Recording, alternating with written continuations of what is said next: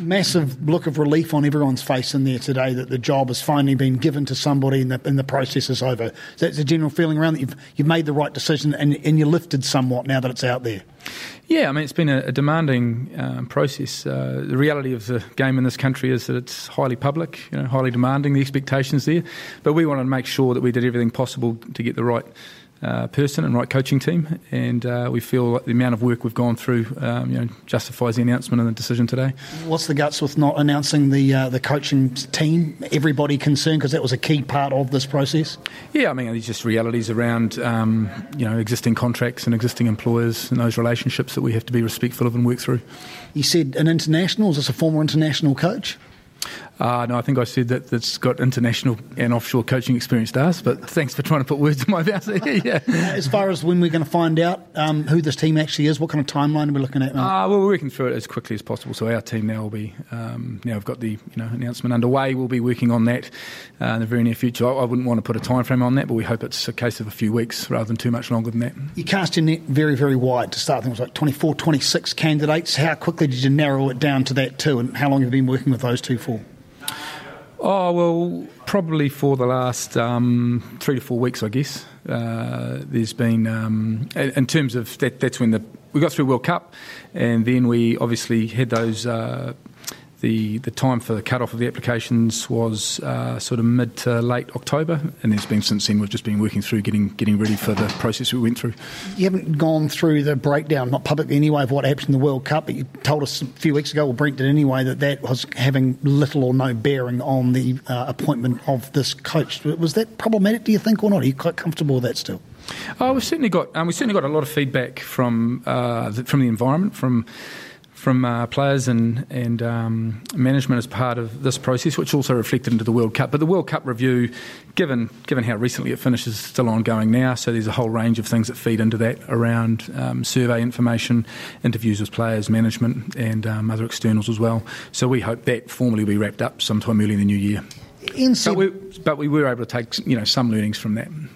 Ian said that he was going to essentially reinvent himself to the public and the media. Do you think that's actually necessary when he's just a coach first and foremost? Well, I don't know if, Darcy, I don't know if you're putting words in my mouth if I caught that properly or not, but I think what he wants to show is that he's his own man, and he's someone that, and it came through very clearly in the process, that he has his own ideas around how this environment can work, both on and off the field, and that he's excited about bringing that together and bringing the team together and the management together to share that vision and work forward with it. How did Scott Robertson take the news that he wasn't going to be getting that job?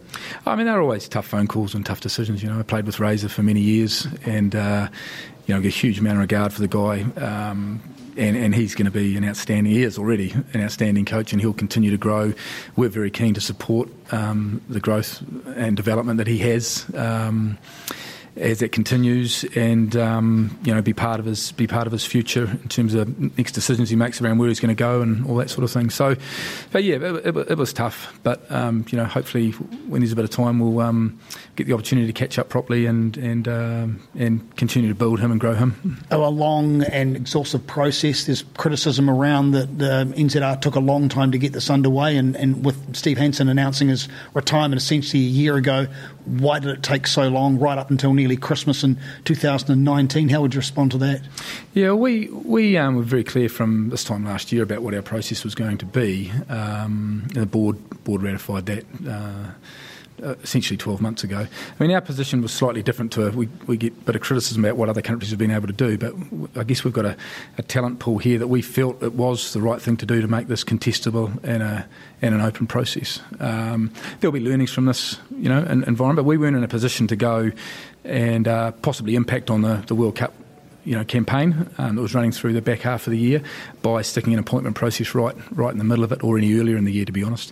And we weren't as comfortable also as what other countries might be, maybe because of relative depth of coaches, to go and just shoulder tap someone and essentially do a deal there and exclude other people that might want to come to the table and offer their services. So I think we're in a slightly different environment for some other countries we've been compared to, and so that's why we ran the process. But there will be, we've already had a lot of learnings in this process, and I'd say in the future we'll make a few tweaks.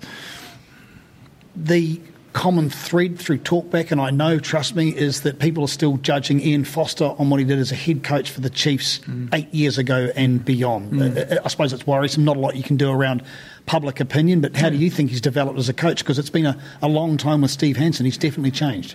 Oh, absolutely. I think, if you compared yourself to broadcaster 8 years ago, Dust, I don't know what that looked like. I'm sure you're a lot better now than you were then. I know. Yeah. So, and I think we're all in that boat, aren't we? We grow and develop. If we're in positive learning environments, then we grow and develop all the time in our roles, and I know Ian's done that. We accept, and I think today, part of the words he shared was he accepts there might be a certain perception there. All he can control now is bringing that team together and that coaching team together to make it the best unit possible, and that's what we're all focused on. Close run thing between himself and Scott? Yeah, I mean it was demanding. It was not straightforward, and they shouldn't be. These are vitally important jobs to our country, rugby in our country, and we know to New Zealand itself. So we want to make sure that we exhaust all possibilities. So, yeah, very demanding. What about reservations? Plainly, he's got the job. It's been ratified where everyone concerned, but there must have been some aspects of his application that were a bit maybe touch and go. You want to share those with the areas that you were a bit unsure about what Fossey brings to the party?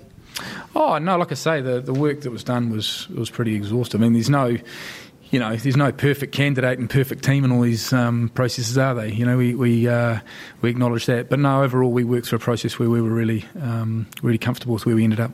So there's no particular area you want to see him lift in that you'd share with us? Oh, I think there'll be, through our high-performance coach people, we put a lot of investment into development and constant learning and growing and that sort of thing. So that will be part of the process going forward.